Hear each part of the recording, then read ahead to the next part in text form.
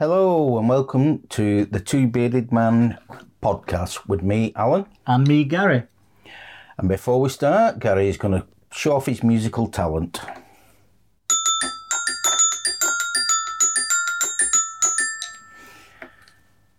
Worth waiting for, isn't it? Okay, the format of this podcast is we both go away, pick a subject, do a little bit of research, and then come and discuss it and talk rubbish about it. Yeah, as if we've been drinking. Yeah. Well, actually, it usually involves alcohol. Just not at this particular moment in time, unfortunately, because we're drinking tea. Yeah. Okay, without further ado, over to Gary. So my first subject today is health tracking tattoos. Ooh.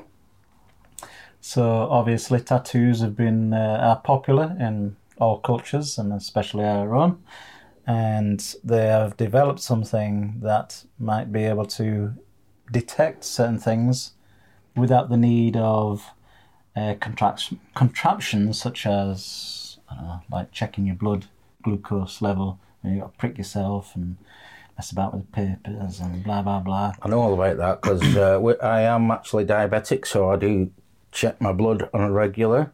And there are sometimes I find it really difficult. I can sit there with a needle hovering thinking, I really don't want to do this. All my survival instincts are saying, this is going to hurt. You really don't want to do this. And it doesn't even hurt that much. But, you know, if you keep taking blood out the same finger for a while, I'm thinking, oh, that's getting a bit sore. Yeah. I swap fingers. Well, people have a psychological fear of needles, don't they? So the actual thought of pricking yourself is not doesn't appeal to it. It doesn't. It hurts. You just see Michelle doing it. It's funny. Well, I suppose on one hand, tattoos are done by a needle, so people don't seem to have the same fear of having a tattoo than they do of having an injection, say.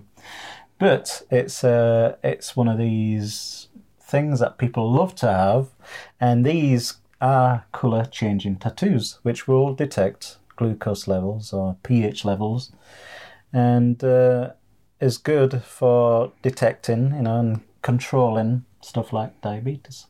Okay, so what colour? What's the signal? What's the trigger? What's it go to? How does it work? Well, the colour changes obviously from depending on how much, in this case, glucose is in your bloodstream. They tried this on, I think, pigs or not pigs, but some kind of hide, and put some sensors there. It worked, so they developed this, and I'm just trying to read here. I'm pretty sure they tried it. No, I've got nothing on trials. Anyway, it's a technical research facility in Munich in Germany which developed this, and they've got biomarkers which it can track and detect. So assume that you've got a tattoo a traffic light on your arm. That's right. I mean, it can start depending on what you're trying. If it's depending on what you're trying to obviously track, it's different colours. So it'll start off. You might have like a dark blue tattoo, and it'll go green or something, or it'll go variation of a colour up to the whatever the other colour is. See, I'd have that done, and I would sit in a pub, seeing what alcohol did to it. And then once it did change colour because of the alcohol, because there's a lot of sugar in alcohol, then I'd just be a challenge. You just put a top on, wouldn't you, so you wouldn't see it anymore. Yeah, you just like, no, it'd just be a challenge. Okay, green's okay, it's gone amber, let's get it to red. Yeah, let's see what happens after red. And then it'd be like, how quick can I get it to red? Yeah, I know what happens after red, the ambulance turns up. End up in a diabetic coma.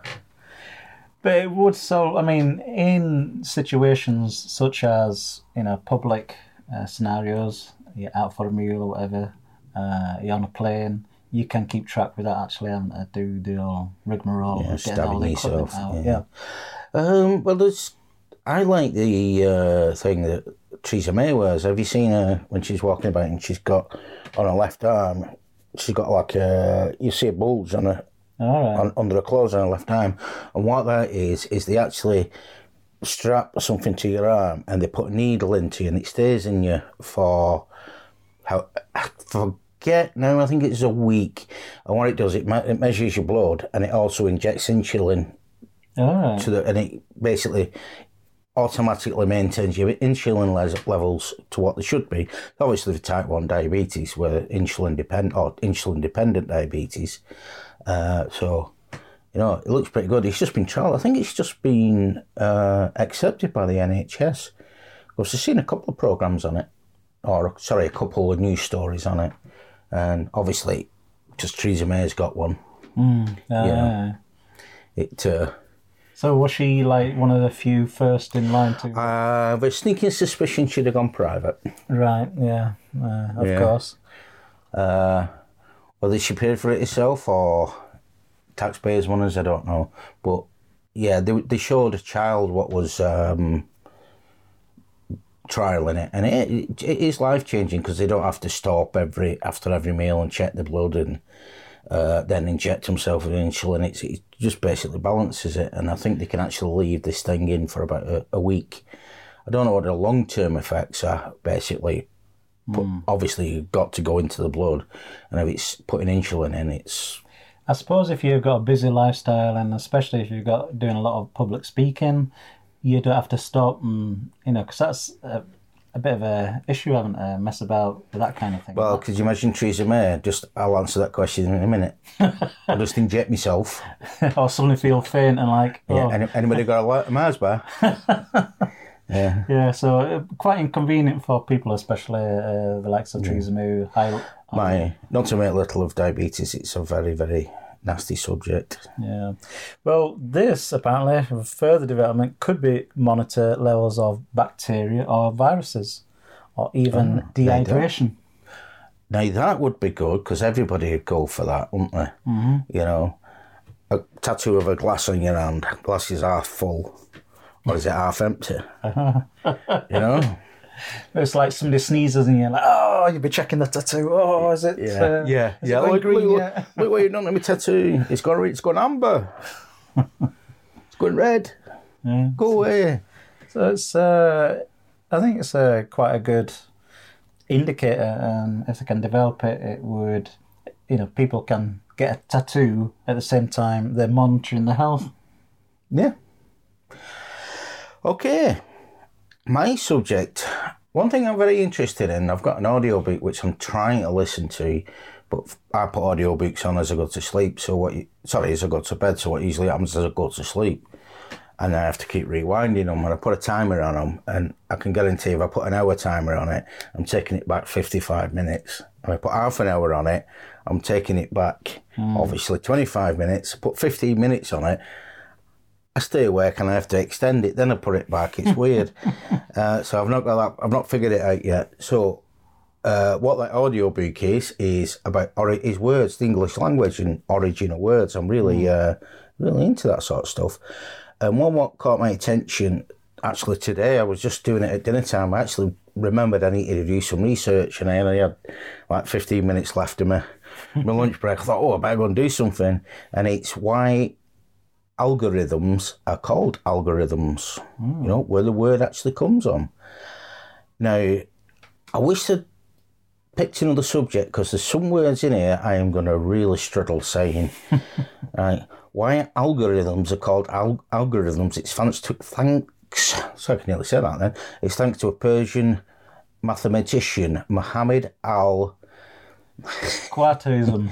No, it's Khwarizmi. I'm going to spell that Khwerizmi. And he was born back in AD 1780 in the region now known as Uzbekistan. So basically, a Persian mathematician called that word I can't say. Yeah. Right.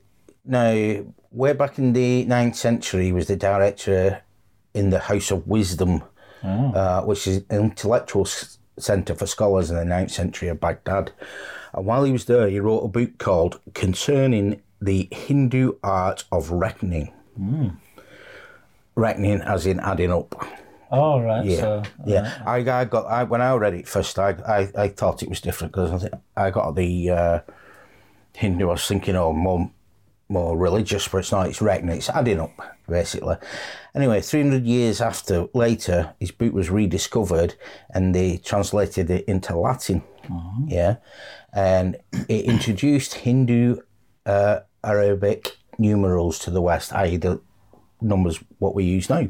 Yeah. Basically, and those eventually replaced the Roman ones, the clunky Roman ones. You know that 1x, whatever. So you got your 1 to 10 for 5, including your decimal point.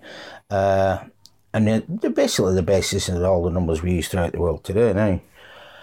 Now, Mr. Al-Khwarizmi, I haven't a clue. Mr. Al. Name was translated into Latin. When they translated his name, it became Algorami, the Latin, and that's the origin of the word algorithm. Now, what that simply means is adding up in Latin. So there's loads of things he did as well, other than giving his name to algorithms, because he gives us algebra, and which came from one of his other works. Like I say, in Latin, algoramus simply means the decimal number system. I got that wrong. It's not adding up. It's the decimal number system it means. And then from then on, obviously, Latin coming into our language in the 13th century, it became an English word. And then by the 19th century, its meaning became a step-by-step rule for solving a problem. So that's where your algorithm comes from. Yeah. And we just assume algorithm is something in computers all the time, but it goes way back to the 9th century. And obviously in the 20th century, Alan Turing, the mathematician, computer scientist, what was that film called? It was called something. Yes. Oh, what was that film called? About the Enigma.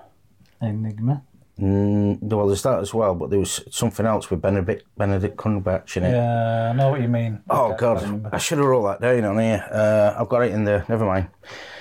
Well, basically, Alan Turing, he figured out how to use algorithms to work out algorithmic instruction to work out very complicated mathematics. And there you go, birth of the computer age and algorithms. And that just interested me. So there is the origin of the word algorithm. Oh, that's very good. Yes. I wish I could say his name. Actually, I've heard it pronounced, and you've got to go at the beginning. So I don't really want to insult anybody, but that's the name of a town somewhere in Uzbekistan. So it's probably Mohammed from, I'm assuming that's what the translation means. Khwarizmi. That's probably closer than what I've said. Okay, and that's his name. So Mohammed Al-Khwarizmi. There you go. And that is my subject for today. Oh, very good. And I was quite enjoyed doing that. And them's my own notes. I actually wrote them this time instead of cutting and pasting them. And it still didn't help me to remember. Oh, with that, it's a goodbye from me. And a goodbye from me, Gary. And I'm Alan. I was Alan. Bye.